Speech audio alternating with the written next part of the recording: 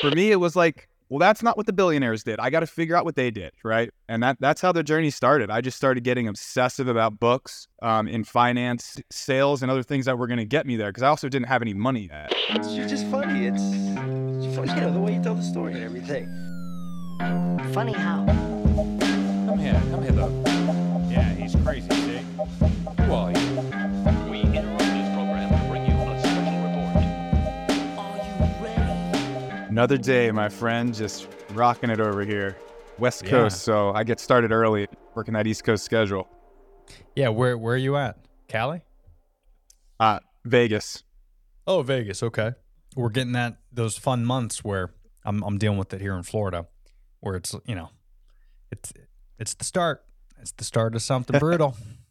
So. Yeah, it's interesting. We're going on almost a record here of days in a row without hitting 100 degrees. Oh, is that right? Yeah, because normally you guys are at 100 right now, right? It's been super mild. I mean, we've had a bunch of rain in the past couple weeks too. Super weird. That is weird. Yeah, because your rainy season is until like September, right? I think so. I think it only rains like 20 days a year or something. I just moved here a month ago. So. Oh, did you? Right on. What brought you out to Vegas? Work? Lots of things. I mean, I had a physical business, family business that we were running, since I was born right outside DC. Mm-hmm. And we sold that to a private equity firm. So I could kind of go wherever. And I checked out Florida, checked out Nevada, Texas. It was going to be a zero tax state. And I don't know. Vegas is just one of them. It's a unique place. You can be at your house in the hills looking at, the mountains and then be 15 minutes from all the best restaurants in the world. There's no traffic, it's just a great place. Yeah. Vegas is Vegas, man. Yeah. And Florida's up there too. I've been here for pretty much my whole life. And it's hard for me when people talk shit about Florida. It's like, it's the best. Like I don't have any fucking complaints. When I lived in Orlando, it was brutal because it was Orlando, right? It's like living in LA. I mean, California is great, but if you're living in LA or San Fran or, one of those places, it's like, ugh, what a shit show. But when you start going on the outskirts, it's fantastic. Yeah, that's what it was like in DC. I can't do the big city with the hours of traffic anymore. Yeah, that's right. So walk me through. So what do you do again? Because I looked through your profile. So I want to give people that, haven't seen you, I'm going to link all your IG and your sites and stuff in the description below. But give us a quick little cliff notes of Justin. Yeah, so Kearns Capital, we're a 506c hedge fund. We got a couple different funds. Well, really, we have the main fund, which is trading fund. We use algorithms, swing trading strategies, different partnerships to run all those strategies. And then we do SPVs, which are special purpose vehicles, and that's specifically for late stage private equity heading into pre-IPO season. So that's exciting stuff. Yeah, man. And do you have a spot in Vegas, or you just do everything from home? No, the hedge fund's based out of Boca in Florida. So okay, all right, cool. Yeah, I'm the only one on the team that's out here working remote. Yeah. That's awesome, man. Yeah, once I work remote, I've been, I don't know, maybe 2-3 years working from home, and it's going to be hard. You got to pay me a lot of money to go to any type of location now. I'm not doing it. It's just it's so much better. The quality of life is better, and I get more shit done. Like, I definitely work more than if I was to go to a physical office, but, when you factor in like the hours that you're not commuting, not only are you able to get more work done, but you think about your mental health, like just driving. If it's an hour round trip a day, 2-hour round trip a day, just that 2 hours is just such a strain on your mental health. It's like not even worth it to go to a location anymore. So hopefully a lot of companies. I did direct sales in the car for 10 years, like driving 50,000 plus miles a year. Like, the pandemic was the greatest thing that ever happened to me. Yeah. Well, and to a lot of people too. Yeah. I mean, it definitely, it wasn't for like a couple million, but everyone else, it was pretty good. Yeah. So, all right, cool. Well, let's kind of talk a little bit about your expertise, because, for me, I talk a lot about, and we mentioned this before, but I talk a lot about mental, physical, and financial health.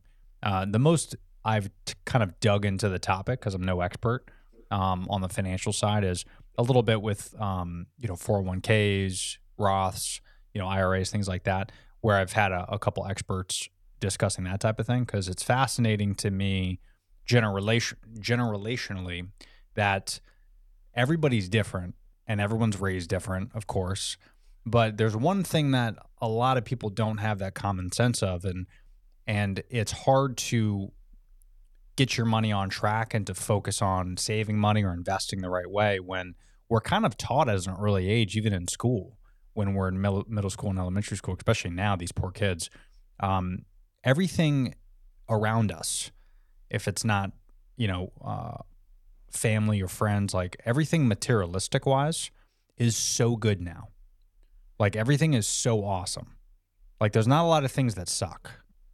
And it's so hard, like as a child, I can't imagine like a teenager right now when you have every single person has a new iPhone. Every single person has a vlogging camera. Every single person you see is driving around in a new car and they got a nice house. And there's a lot of people out there that are very, very privileged, and they're carrying all this cool shit. It's hard not to get sucked into that world of, I want the cool shit. I want the Starbucks every day. I want, you know what I mean? So it's like, what do I do if I do have money, but everybody else around me is buying all this shit? I want this stuff because I'm watching TV commercials and I got the Jones effect going on. And Yep. I realized at a very early age to invest money and live below my means and keep my break even low. But that's few and far between. A lot of people that I talk to, even my close friends, took them, to their late 30s when they were forced to, save money because they accidentally had a kid. And they're like, oh shit, maybe I should look at my finances. But it's weird that a lot of Americans in particular kind of need that like kick in the ass, and that's why a lot of kids, end up being raised in not very positive households. The families end up getting divorced later on because they're not, there's some resentment in there. So there's a lot of snowballing effect that's fascinating to me about like training kids at an early age to save and invest and to understand this stuff versus like, how to dissect a frog. It's like, what are we doing here? Yeah. So- and I watched a bunch of your content around health and stuff like that. I had a health coaching company and we had an organic food delivery service. So I can nice. talk a lot about that stuff too, like Hell the yeah. physical, the mental side of it. But yeah, I mean, like with what you just said, I mean, it's super depressing when I'm getting on an airplane and I'm sitting in first class and I watch all these people dripping in designer go into the back of the plane. That's a great way of looking at it. What are we doing, guys? Like social media is making you fake it. Like, Yeah. it's a disease. Yeah. And I mean, what do you think is the root cause of that? Like how old are you, if you don't mind me asking? 36. Okay. So I just turned 38. So I think we're on the same wavelength, but Yep.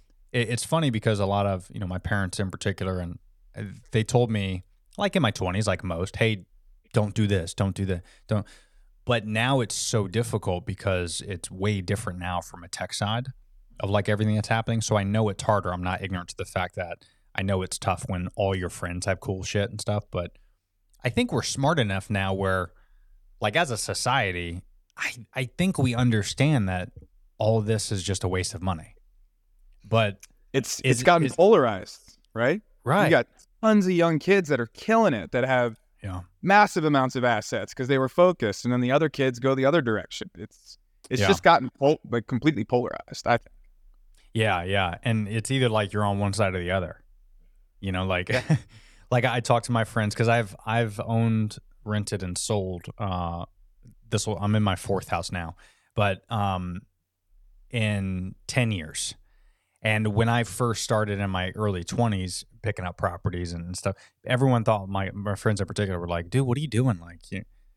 You're missing the concert this weekend. And I'm like, dude, I got planned. And they laughed. They think it's hilarious. And then here we are a decade later, and now they're trying to catch up. And it's weird because we see it happen, right? Like our parents told us, take 10%, put it in your savings account. But we never listen though. And like as a new father, I know I'm going to tell my babies that, hey, listen, do this, and they're going to do what they're going to do. I get it. But it's so weird. I don't know if it's an evolutionary thing, but we just like want to continue to get the new shit, and we want the new VR goggles, and we want to see like it's this very, addictive type of trigger that we have. I think. It's so interesting, right? Like, and then when I talk to people like me who delayed the gratification, like stayed in the first house for 10 years, even when you made 7 figures, the pain that I had was different. I never, like, the thing that made me so angry was having to look at the price on the menu when you go to dinner. Like, am I out enjoying myself? Do I have to pick between the steak and the chicken? Like, that just never sat well with me. And it just wasn't time to go to dinner. Yeah. Like that, internalized that, because I wanted to eliminate that pain. And you're going to live through pain, right? It's going to be, I'm getting the short-term fix, the dopamine hit. I went to Louis Vuitton. I'm going to go fake it at the club. And then I'm miserable all week figuring out how I'm going to pay the credit card bill. That's not happiness, right? So it's wild. I chose to suffer for a long period of time and do nothing but work and invest so that I could turn on the spigot at some point and live the way I want the rest of my life and not worry about money. It's that simple. Yeah. Yeah, and I do love that conversation too, because it's very similar to like working out, in my opinion. I relate those two things. It obviously takes a lot of discipline to save and invest and to know the long-term strategy of like having a good investment portfolio. And then you look at like working out, it's kind of the same thing, where that's kind of your investment portfolio you're building is, are you looking to have a 6-pack to go to the beach this summer? Or do you want to run around with your grandkids at 80? So that's kind of how I think of things, is like, I want to run around with my grandkids when I'm 80. So what do I got to do? Well, I can't work out when I'm 70. I have to work out for the next 30 years. And then if I do that and I take care of myself and I do everything, then I'm going to be able to do those type of things. But when you look at like older people now, their biggest regret is not spending enough time with their family and not being healthier. Those are the 2 biggest regrets. So if I can avoid one of those things by just lifting a little weight, taking care of my body, not eating like shit all the time, and I can live longer, like, oof, exciting. And then parallel to that, I can save money in my 20s and 30s, so that way I can retire at an early age and have money when I'm 50, 60 and travel the world. Okay. But yeah, you got to make that sacrifice, right? Like, that's the hard part. Yeah. And so living in extremes, right? Like, I used to really live in extremes. Like, had to do 75 hard, like look like I'm doing it for the 6-pack, right? Now it's like, that's just not sustainable. Even the guys who get on stage, they look like that for a week, and then you're normal again. So now it's more of, I hate to use the word balance, because balance did not get me to where I am, but you're going to have to go through periods of time in your life where it's all in, and then it's okay to have balance. You got to, I feel like you got to earn the right to have the balance. Yeah, that's a great way of putting it. Yeah, I mean, you look at like these fitness studs that, like, he's just coming to mind because I just saw Extraction 2. Great movie, by the way. But Chris Hemsworth is a good example to where, like, he's, if you look at like previous photos and whether he was on gear or not, that's irrelevant.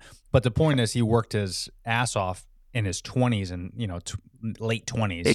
But before that, he was a twig, compared to like his first role in Thor. He got jacked, he got shredded, and then now he's on the maintaining stage. And if you look at him right now, he's not in the best shape he was when he was Thor, because that takes a lot of discipline. But now he's in this maintaining stage, and when he's 40, 50, he's going to continue to maintain. And that's what you kind of have to do, is you got to work your ass off for a long period of time at an early stage and then be able to maintain it. And it's a lot easier to maintain it, as you get older versus trying to like get the results you want when you get older.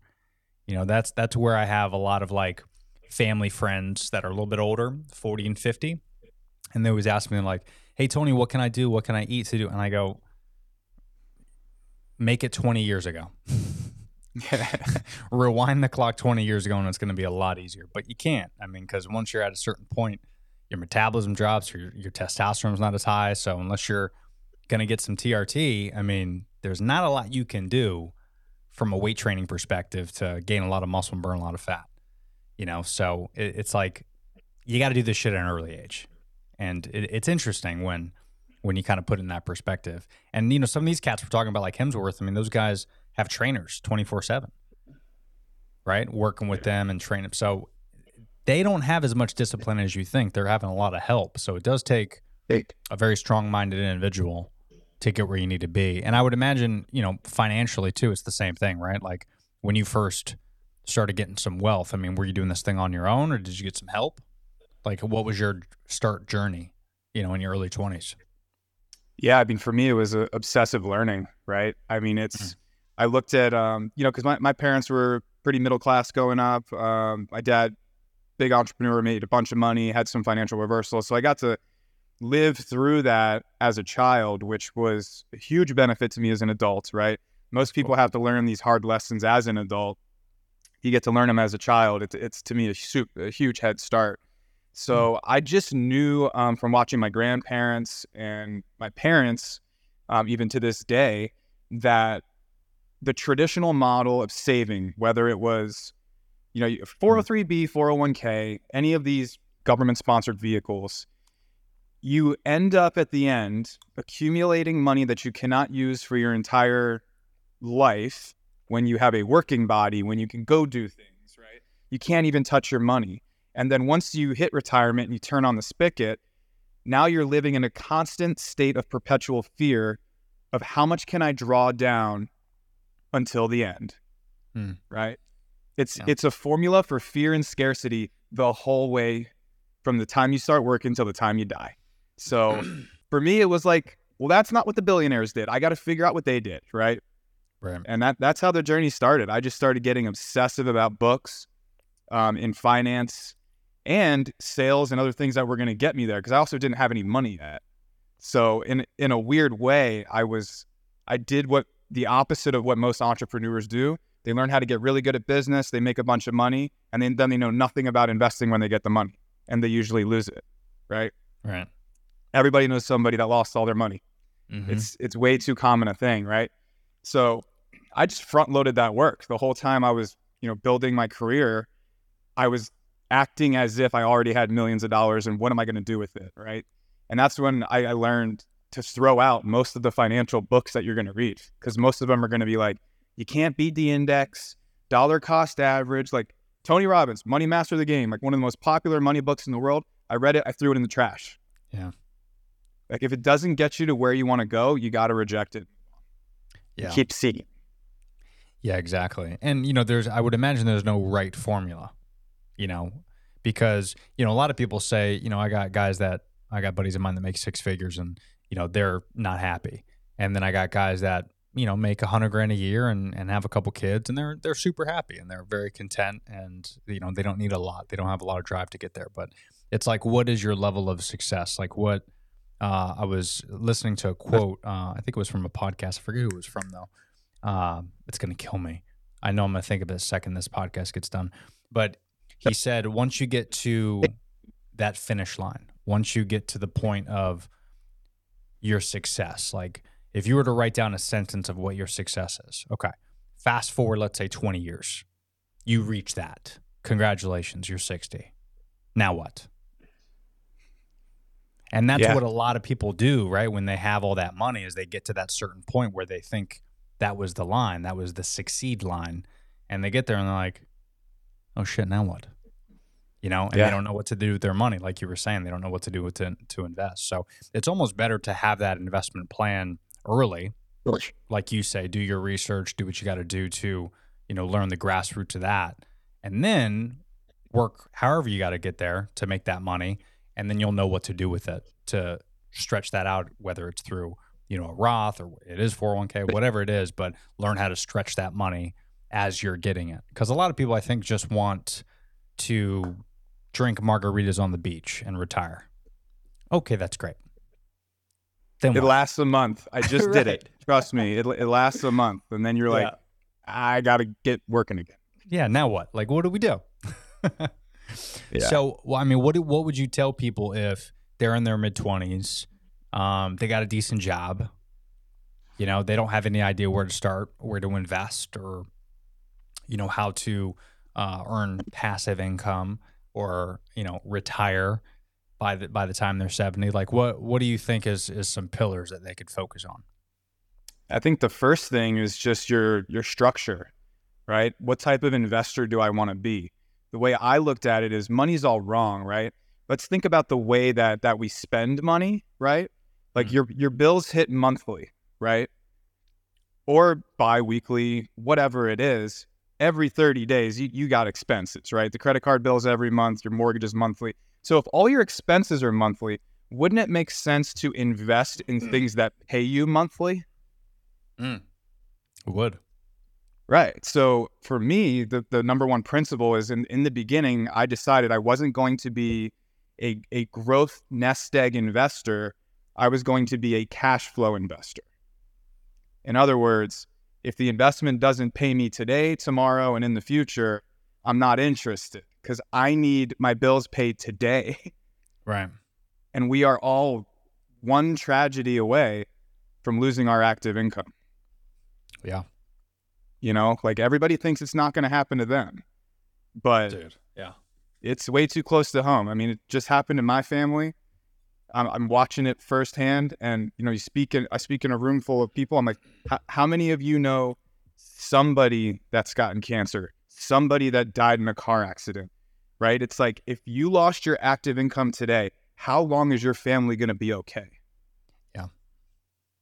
Yeah. That's the way I look at it in terms of, because that's the mental shift you have to have, or you're just going to go spend it on BS. And then like when you get it, like let's say something happens to your mom and she's on a single income and you got to pay her hospital bills or her mortgage, or she's on the street and you're walking around, you know, with a $20,000 watch or something. How are you going to feel about yourself? Yeah. Yeah. And you know and that's the scary thing that people don't think about, you know, and plan for, because, you know, newsflash, every day there's going to be something awesome that you want to buy. There just is. That's not going to stop. Here's some breaking news on the Berardo podcast. Everything that comes out from today for the rest of your life is going to continue to get better and better, and you're going to want it all. But you have to think, do I want that shit that's just materialistic stuff that I'm not going to use, or do I want to be able to take care of my family and take care of myself? And I had a couple scares myself. I don't want to bore my listeners because I've talked about it, you know, ad nauseum, but I had a lung tumor in my lung last year, and I had to get that surgically removed. Thank goodness it wasn't cancerous, but they had to remove a third of my lung, and it was some of the worst pain and worst recovery of my life. And then during that time, my father-in-law, my wife's father, passed away literally the day that I got discharged. And this whole time, we've also been trying to have a child, but it's been non-existent, and we've done like IUIs and IVF and all this stuff. So if that wasn't enough, not only are we wasting all this money on IUIs and trying to, you know, have a kid, but then I got laid off when I got out of the hospital from my job, making well over 6 figures. And so to get rid of that income and also have all this stuff to happen, to say the least, it was one of the worst years of our life. But, you know, I talk about this a lot because the only reason we were able to survive is because I saved for 10 years. And I was in real estate, and I had property that I eventually sold just because it made sense because of the market. Thank goodness I did, because now we're starting to drop a little bit. But, you know, so I sold at its peak, so that helped. But if I didn't do all that stuff in my 20s, we would literally be on the street. We'd be fucked. So people don't think, like you said, it's going to happen to them, but not only did all that stuff happen to me, but it happened like back to back to back to back. Like if it didn't happen back to back, it wouldn't be as bad. But thank goodness that we were secure in ourselves. And, you know, props to my wife for continuing her job and working hard and doing all that. But you don't think about that stuff. But when I got involved into real estate, when I got involved into investing and saving money, that's the only thing I thought about when I was in my 20s. Once I got done partying and Tinder and all that bullshit, once I got done with that for like, you know, half a decade, because that's enough on Tinder. But once you like 4 or 5 years, you're good. And once I did that, I'm like, all right, I need to fucking save money for my future wife and future kid. I don't know who it is yet, but I know I'm going to need money, because if I want a nice girl, a nice classy broad, not on Tinder, I need to make sure I have some disposable income, and I need to make sure I have my shit together. And I need to have a plan. So I put together a 5-year plan, then a 10-year plan, and that's that. So, but, you know, a lot of people don't think like that, especially nowadays. Nope. It's so weird. You know, It's a 'Cause it could- balance, though. yeah, You know, like, I mean, I'm not impressed with someone who saves everything and never enjoys their life and dies with a monster nest egg. That's not cool either. for But sure. I also, have a lot of people in my life that are like, I could die tomorrow. I'm spending it today. I'm not worried about the future. That's not a recipe either. So Yeah. it's somewhere in the middle of all that. Like, you have to enjoy it now, but you have to be responsible for the future at the same time. For sure. And, not only that, but it's also like one of those things where if you do want to have a partner too, you want to make sure you're set up with them as well. Because It's the most important decision you'll ever make. yeah, I mean, like, are you married? You got a girl? Yep. Married. Hey, congrats. How long? Married for coming up on 4 years, but we've been together for Okay. 10. And Oh, nice. that's a huge detail to this conversation. I mean, we were Yeah. broke when we met, both of us, negative net worths, right? Wow. And part of us getting together was removing ourselves from those networks and the early 20s, just bad decision networks we were in. And we decided to move ourselves to a new place and start a life together with these goals of getting rid of that and actually building a life, right? So, I mean, there's so many spouses are the number one killer of dreams. There's For just sure. no question. Like, you have to be on the same page and be a team. If you're not a team, how much harder is it going to be? It's already going to be really hard. You have to have a team member with you. Yeah. Oh, it's so true. Yeah, because not having that right support system, not only is going to like crush your dreams, but if they're not supportive, there's going to be resentment down the road. And then, that's why you look at a lot of couples that end up getting divorced after 4, 5, 6 years is because the other person was held back from doing really what they want to do. And, you got to experiment. You got to experiment early in that relationship and be honest with each other and just tell each other, hey, listen, this is what I want to do. Oh, yeah, this is what I want to do. All right, how can we make both those things happen? And if we can't, then let's set up goals to make sure that maybe I do mine, then you do yours, and we'll figure out a plan and a structure. But yeah, the fact that people just kind of go through life like, I'll figure it out. It's like, that is terrifying to me. Like, I'm just not, it works for some people. That does not work for me. It is just, my wife sometimes makes fun of me because I think so far ahead. Even she wants to hang out with some friends later today after I do this call with you. And she's like, hey, yeah, let's drive. And I'm like, all right, where are we going? And they're like, yeah, they want to go to St. Pete, which is like an hour and a half from us. And I'm like, all right, well, let's see. It's a 3-hour round trip. So then either we have dinner there, we have dinner when we get back, and then how much are we going to spend there? And then, okay. So I'm doing the math in my head of like already leaving. Because I'm like, how much do I need to do when I get back? Like, I got to do a lot of stuff. And she's like, can you just chill the fuck out and not worry about it? I was like, no, that's not me. I can't. I got to think far ahead. I think, weeks, days, months ahead. So that's just that's just how I am. Yeah. I'll try to be spontaneous every now and then, but yeah, it's every now. It's tough. I'm go with the flow, but very calculated. Correct. Yeah. And if I am very go with the flow, I probably just calculated it already. And then There you go. I laid out a couple situations and then I just kind of persuaded them to pick my decision. Just made it their own. I do that with my wife all the time. I give her 2 options. Everything's about flows, right? It's Yeah. like I know what the income is per day. So it's like, this is what we've allotted for today. Like, that's it, This is our break even. We can't go over it. Yeah. Yep. And it's stored up for a couple days leading up or whatever. Like, everything's planned. Like, and if you don't have a plan, something bad's got a plan for you instead. Dude, for sure. And, sometimes, and this is an important note too for people listening, that even though you make a plan, it's not always going to go your way. But again, if something doesn't go your way, I usually have a plan for that as well. And that's kind of the difference between, and a lot of women I feel like don't understand this. I can't speak for all relationships, but I know if like I'm a man in a woman relationship and I have a woman, she never understands my thought process when it comes to like, guys and girls are very emotional in different ways. Guys, I feel like, are more emotional to where like I close my eyes, I try to go to sleep, and all I could think about is like, am I going to grab my gun because someone's going to pop through the door? Like that's where my mind goes, right? I'm always thinking and planning worst case scenario. The ladies like, what am I going to get at Starbucks tomorrow? Like that's how I feel. Their thought, like they're very like, some of them are planned and calculated, but most of the time they're not stressing out and worrying so much about like what's going to happen later on. We're a species, men in particular, we're like a species of like worst case scenario, I feel like, where I'm always thinking like worst case scenario. So I have to plan for it. You know, I got to plan for the apocalypse. I got to plan for this. I got to plan for that. I mean, I don't know. Yeah. Or just not staying in the feeling. Like we're always trying to be solution oriented instead of like, this is happening, you know? Right. Impression spot on. This is happening. Yeah. That's perfect. Yeah. Yeah. And then, I mean, are you finding that like in your relationship, I mean, does your wife do your same line of work? No, totally she- different. Okay. But this is, you know, different phases of life. Things are going to change, right? In the beginning, it was, hey, we're broke. We don't want to be broke. All hands on deck until we get to X, right? Right. Buying the first property, not spending any money, you know, doing it again, and then getting to a point where you have the big hockey stick breakthrough, you could say. And then it's like, hey, you know what? If you don't want to work anymore, you don't have to.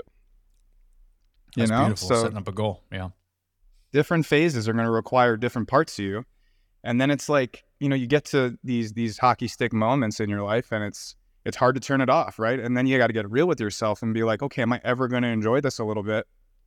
And as long as you're doing it responsibly, I just see a lot of people that just can be too successful, you know? It's Yeah. I was that person that's so obsessive. I mean, I would go months without taking a day off. I mean, months.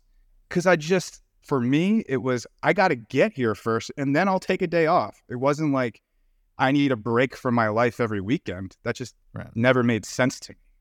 Yeah. Especially if you love what you're doing. Even if you don't. Yeah. Yeah. I didn't love what I was doing for 10 years. And I did it anyways. Yeah. Like, you don't have to love it in the beginning. You're going to do what's necessary so that eventually you can go do whatever it is that you love to do. Yeah. If you do what you love off the beginning and it doesn't make any money, like you'll be broke and miserable, but doing what you love for the rest of your life, I don't know if that's a solution either. Yeah. Yeah, that is a weird thing a lot of people, like a lot of these quote unquote gurus talk about, where they're like, it's okay, just, you know, go live with your parents and do what you want to do. You'll be happy. Will you? I don't know. Maybe you will. You know, if you're doing what you love and you're, but you know, I always go back to like even doing what you love and you're working for someone else in an instant that could be shut off. Yeah. You know, so like if you're you know, a photographer and you work in a photography studio and you love doing it and you get paid 30, 40, 50 grand and you're excited and you're, you know, living below your means and life is good and you have no complaint, that studio could lay you off tomorrow. And then now what are you going to do, right? Like I think those gurus talk a good game when you work for yourself and do what you love. Maybe that makes more sense. You know, so if you are a photographer and you love being a photographer, instead of working for a studio, just be a freelancer, work for yourself. Because now you're in charge of your income. You're not going to fire yourself, right? And it might be a little bit more stressful, but at least you'll be able to do what you love and you have control over it a little bit more versus putting, you know, all your eggs in one basket. Or realize that you have the capacity to do both in the beginning. Ooh, elaborate That's on what I that, did. Justin. Yeah. Yeah, because it's like all these people are like, I got my 9 to 5. I'm thinking about leaving and starting my own thing. Like, why do you think that you've earned the right to get rid of your W-2 and go start something? You didn't save any money. You don't have any capital to go do it. You're going to crash and burn and need to get a job again. Like, there's going to be these periods of your life where all you're going to do is work. Like, if you want to break out of obscurity. So, no, you keep the W-2. You freelance on the weekend or at night after work. You don't need friends. Friends are not going to give you money, but the work you're going to do is. You really like your friends, you really care about them, say, hey, you know what? I'll see you in 24 to 36 months and I'm paying for dinner. Big. But Justin, that's so much work. Oh my goodness. That's what people, that's what I did, man. Like I currently own 3 companies. One is my content business that I own, that obviously I do the podcast, but I also am a podcast coach and I create content for a lot of brands. And then me and my wife own a company, a date night subscription box company. So we own that. And I was able to kind of do that once I got laid off that original time because I had the savings, because I had the capital, and I worked hard to do it. But now I always live by the rule of, okay, so this is what I made when I had the W-2, this is my break even, this is what I need to make. And I work until I get to that point. And then once I get to that point and, we make our nut for the month, then I know that any extra work I do, that's going to go into savings, and we could do vacations, or we could buy things for the baby. Like we could do this and that. But, I'm a freak when it comes to working, so I know I'm able to do that type of stuff. So a lot of people, when they ask me, because I've been able to do it for a year now, and we're completely fine with the baby on the way. But if I let off the pedal, even for a second, we wouldn't be in the situation we're in. We wouldn't be fortunate enough. So it's like you have to make that distinction. If you do have that W-2 and you are working 9 to 5, you work a little bit extra, like I did. I've had this podcast for 4 years now, and I was doing it on the side, making $0 for 3 years of it. Now I'm able to make some money off it. But yeah, for 3 years, it was 6 p.m. every single day. It was on the weekends I was editing. And, my wife at the time, she was my fiance. She's like, "You're always on the laptop. What are you doing?" I'm like, because, if I want to make a living out of this, I got to fucking commit to it. So yeah. And you didn't say, I'm going to try this for 60 days. Or 90 days. Like, you don't put expiration dates on your goals because you don't know when you're going to hit them. That's right. Yeah, I think if we all knew what that would be, it would kind of take the fun out of it. Well, everybody would do it. Everyone would do it. That's the blind faith component why nobody can dive in and stick with it. Yeah. Like, they tell you up front when you get a job how much you're going to get every week. People can buy into that. When you go into any of this stuff, paying for a mastermind where you might meet the person who's going to help you go to $1 million, or, your next business partner or whatever, but you can't spend a couple $1,000 on that because, like, what am I going to get out of it? What's the ROI? That's the whole point. That's where the gold is. You don't get to know in advance. Yeah. Yeah, and that's the key, right? It is true what they say. If you want to make money, you got to spend money. And sometimes I look at, like, spending money also as time, right? Time is money. So you got to spend some time if you want to make the money too. So it's that sacrifice that you're going to have to make, whether it's, financially you're making the sacrifice or time-wise. If you want to make the money, you got to put in the time and the effort and the hours. And it's got to be a little bit extra than what you're normally doing. Especially there was a great quote that a very successful buddy of mine told me. Had him on the podcast before, and he goes, "Listen, man, success is not what you're doing now. Success is what you're doing extra." And I go, "What do you mean by that?" He's like, "Well, if you're working 9 to 5 and you're making X amount of dollars a year and you don't find that to be successful, you can't keep working that job and expect more. You have to do more on top of that. And that's how you're going to be successful. You got to put in that little extra. You can't rely on that company to give you a promotion every year and give you that 5% raise that they promise you. Like, that doesn't exist. You being the best employee in that corporation doesn't necessarily mean you're going to make the most money. In fact, contrary to popular belief, you're probably not going to advance at all. Either you're going to die there, or you're going to have to leave, or you're going to get fired. But doing the same thing every single day, that's the definition of insanity, right? Is doing the same thing over and over and expecting a different result. And a lot of people go through life working their normal job, expecting that they're going to make more and be more successful at that job. You have to do that job and a little bit extra, right? Like, if you're a lawyer and you're supposed to work X amount of hours, you got to put in a little extra hours if you want to make it to partner. Like, you got to put a little bit extra. You got to do a little bit more, and then you'll be successful. But that word scares people because that takes away from Netflix time too, right? Like, that's yeah. But that's the thing, is like, people say they want these things, they want to do it. No, you don't. You don't. Like, you're just lying to yourself every day. If you really wanted to do it, you would get serious about it. You would at least ask someone that's more successful than you for a little bit of guidance and help. Like, that's how I know when someone's serious. They're like, "Oh, I want to do this and that." And I'm standing right in front of them. I'm like, "What do you want to know?" They don't even ask. Ask me. They don't even know what to ask. Yeah. Because they like the idea of it. They're not really invested in it. You can tell the difference. Someone who's had enough pain to take action.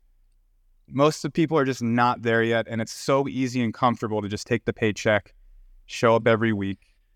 It's okay, you know. Yeah. Yeah, that's a great way of putting it. It's comfortable. It's safe. Yeah, it is. It's safe if you don't have aspirations. To me, I had to go down this painful road of figuring it out, because to me, the risk was not giving myself a chance to have the life I wanted. Yeah. I'd be risking everything up front. Yeah. Fascinating. And then, so again, we go back to, all right, so if people are looking to make some sort of change, where would you say they begin? Like, what should they do if they had a little bit of capital? What's the next step for them? Yeah, so I think understanding the two worlds of investing. So you've got, the public markets, everything that you're allowed to invest in. The public can do 401ks. You can get a brokerage account. Mm-hmm. You can buy a house, but what you can't do is invest in accredited investments only, like private placements, 506Cs. Mm-hmm. The SEC has a barrier to entry to where the real investments are. So in the beginning, what I tell people is, because the SEC defines an accredited investor, if it's an individual, you got to have $200,000 of gross income in the previous 2 years. If you're married, it's $300,000. The other way you can be accredited is to have $1 million net worth, excluding your primary residence. If you do not check one of those boxes, in my opinion, it is not time to invest yet. Cash only. And then invest in yourself, books, mentorship, masterminds, marketing for your business. If you're not making $300,000, you don't have any money to invest. Right? So invest in yourself 1,000% until you become accredited, and you got at least $100,000. Because the stuff that we're doing, all the big guys, real estate syndicators, the minimum investment's $100,000. Yeah. So you got to invest in yourself and become the person that can be an investor first. And I mean, the hardest part about what you're saying is exactly that, which is getting the capital, getting that $100,000. And a lot of people don't think it's feasible. It is, though. It is if you really power down. I mean, I decided to go the real estate way, which I probably would have done more knowing that what I know now. Of course, we always say that, right? Like, even as we go to it's like, my dad told me not to drink alcohol, and I, of course, wasted 10 years of my life doing it. But, it's fun. But it's like, oh, I wish I knew. But I really do, though. I wish I bought 5 houses instead of 3. You know what I mean? Like, I wish I bought more money in stocks at an early age when I knew I should have pulled the trigger. Like, there's different ways that you could do it. And then also, too, you got to have that long-term plan and just understand you're putting money into one thing and you just can't touch it for a little bit. Like, to put in perspective, I mean, just one house that I sold last year, I already made over $100K. And that's the difference, is like, you buy it low, just as you would with most things. And if you don't want to fix it up and remodel, then you got to figure out a way. Maybe I need to wait this out and see if it's going to sell. Or you can invest time and energy into flipping houses. But what I love most about real estate, maybe not necessarily right now, I'd love to get your opinion on this, but I know when I bought my first house was $170,000 or $160,000. And it was a beautiful 3-2 in a nice part of Orlando. And that same house today would go for $500,000. Right. So that was less than 10 years ago. What's fascinating, which people don't understand about real estate, same thing with stocks. It's never been to a point in our history where it goes backwards. So like houses when I was a kid, when you were a kid, like my dad got his house for $30,000. Now their interest rates for 18%. Right. But the house itself was 30, 50 grand. So think about that. That was 30, 40 years ago. Now they're $500,000 for that same house. So if you invest into real estate, just like a lot of other things, there's never going to be a moment where it goes backwards. You just have to wait it out. That's the key. What I've seen in investing that I've done is you just got to wait it out. You can't look for the quick nut. You got to have that long that patience for it. And Yeah, that is the I hardest mean, part. you're getting into the concept of slow money, fast money. Right. I believe you need a combination of both. Yeah. Right. So, I've got a lot of money tied up in big commercial multifamily projects. It's over 1,600 units across 5 states. Mm. I know that money's locked up for 5 to 10 years. Right. Locked. Very long-term play. Do I get cash flow in the short term? Yes. Like very first principle. If it doesn't pay me every month, every quarter, to me, it doesn't fit my investment profile. Right. That changes as you get further along, but it'll still, like anything that's like we just did an SPV for a private company called Flexport, $6 billion company that's going public in the next 12 to 24 months, right? So I put some money in that deal. I would not do that if I was in the beginning. Right. Yeah. Right. Because then you can start to do stuff like that, like private equity plays, things that are more aggressive. If you want to invest in startups, that's not my thing. It's too risky. But take care of your slow money first. Like you got to have, until your monthly cash flow meets like your need, like what your W-2 is, or at least your basic expenses, I wouldn't invest in anything else. You need to free yourself from the rat race and the stress of your active income before you start doing aggressive plays. Yeah. And I mean, when it comes to making income, whatever you do for your job, the easiest way to make more money, in my opinion, what I've seen is stop spending it. Right? That's the easiest way, like from a short-term perspective. Like if you're in your 20s, like everything you're talking about makes sense to me. But if you're in your 20s listening to this, you got $1,000 in your bank account, you would have $3,000 if you just spent less money. And then if you gotta cut, you gotta cut in the beginning, depending on where you are, but also understand that you cannot cut your expenses enough to get wealthy. So that's true. That's true. Cut, stay, and don't. I think the biggest key is like when you have your baseline, like if you live in an apartment, let's say it's $1,500 a month, you got a $500 car payment. If you're at $2,000 a month overhead, cool, right? Don't worry about like, because like if you cut the car payment to $250, like $250 is $250. Right. You need to learn how to double your income, and then double your income again, and while you're doubling, don't move the baseline. Yeah. The longer you do that, the more separation you'll have from society. That's it. Exactly. Yeah. Yeah, and cutting off that faucet of everyone else listening or everyone else talking. If you can cut off that faucet of everybody else around you talking shit and just not listen to that drip of every single person just telling you what to do and what not to do. I love what you said is invest in yourself, focus on yourself, do your own research, try not to listen to those outside influencers, especially the people that aren't good at the things you want to be good at. Like my favorite thing, I love when people say, especially that we got a kid on the way, and they're always trying to give us advice. But then I see them at the park with their kid, and I'm like, I'm not fucking listening to this person. What an asshole this person. Like they're the worst parent I've ever seen. It's the same people that you want to give you relationship advice that have had, 2 divorces. It's like, what are you doing telling me what to do? Yeah. But that's the thing. If you want to make a lot of money, you probably shouldn't listen to the guy that works at Starbucks. You know what I mean? Like he's probably not what you want to listen to. But it's just amazing. It's amazing how many dreams and opportunities are killed by people in your life. I've seen it a million times. It's happened to me where I've had to check myself. Oh man, I almost didn't make that decision because someone around me said it was a bad idea, but they had never done it before. So why? Yeah, that's so true. Because when in the beginning, you're going to have so much doubt, right? You're going to feel like you're not worth it. And every successful person felt this way, by the way, right? For sure. We all felt inadequate.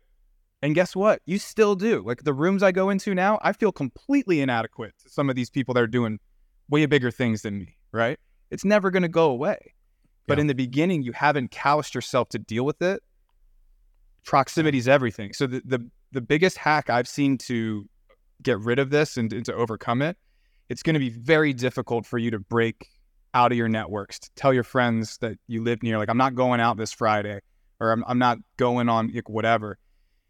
The easiest way to handle this is you're going to know at these certain break points in your life where you see yourself, you're out living the network that you're in, you've outgrown them all, you got to move to a new city like get out of town Mm. because you'll create the separation that's needed and it won't be painful.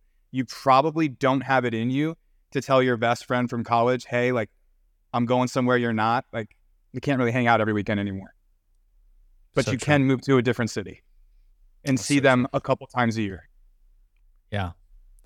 That's so true, man. That's great advice. That's the advice that I was given a long time ago. And we went from Orlando to Tampa. I moved because of a job. But man, the second I moved away from all my high school and college friends, almost within an instant, I became more successful. And that's not a dock on them because they're still my greatest friends. And I see them every time I go to Orlando and they're the best and I love them. But at the time, it wasn't right for me, especially when I wanted to start a family, to hang out, and do what they wanted to do, right? So you kind of have to. I love the idea of separating from city to city because it's almost like it made me feel a little bit better too, not just by doing that, but when I did visit them, it was exactly how it sounded, where I've never seen them before.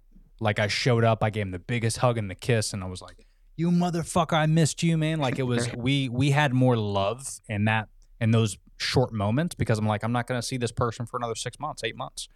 And you appreciate friends a lot more versus like hanging out with them every single Friday and you get into these scuffs and those aren't your real friends, in my opinion, long term anyway. The ones that I could see once every 3-4 years, these are people that I would take a bullet for. Because it's a stronger relationship. It's very hard to explain unless you're in that situation, but it's fascinating when you do get away and see that come to fruition. Yeah, it's really interesting. I know a lot of people that are ahead of me that are way more hardcore on this, and I've really, really taken this in because I'm naturally like, I'm the guy that like, I just want everybody to like me, but Right. very difficult to be like, just boundaries, right? I'm not good at that. And that's why you got to know yourself. That's why the hack for me is like, when I hit that barrier, it's like, okay, time to move because I just know myself, but I mean, there is a concept though, that I've seen amongst the ultra successful, and I've really embodied this. Like some of them are like, there's no exception to this. Like if you're not focused on creating wealth, you can't be in my life. Like that's how most of them are. Oof. For me, it's you can't be in my daily life. I'm not getting rid of you completely, but the people that I'm on the phone with all day long, we're trying to make moves. We're trying to build wealth. We have a common interest. Like, and the other thing about people like this, they're never going to say, hey, I haven't heard from you in a month or two. Where you been? You never call to check up on me. Yeah. You never bring me any deals. What are you doing for me lately? Yeah. Yeah. So it's just, look, I mean, you're going to leave people behind. Like there's just no way. If they're taking their, like to your point, their 5% raise and you're trying to double your income every year, it's going to cause some issues. Yeah. There's going to be some jealousy. There's going to be some, I don't get it. You never hang out anymore, all this kind of stuff. And you're going to have to be strong and understand that it's going to be lonely on the way, but it's not lonely at the top at all. No, that's a great way of putting it. Well, beautiful, man. I can't believe we're at an hour already. I don't want to take too much of your time. But yeah, we could talk about this for days, man. But here's what I do want to do. So again, I'll link your Instagram and your page and everything like that. But give us a shout out where people could find you, what you got going on. You say you're speaking. Is that just through work up in Vegas? You speaking some rooms or just? Yeah, it's different masterminds. The next one I'm doing is down in Puerto Rico in August with Sean Crane. He's doing a mastermind down there. I'll be speaking at it. If you're interested in it, shoot me a DM. I can give you all the info for that mastermind.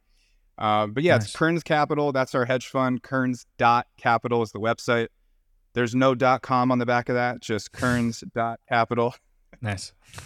And yeah, you can find me all over the socials. Instagram is my favorite. So it's Justin Freistadt. Tough last name. I'm thinking about changing it, but it's Freistadt.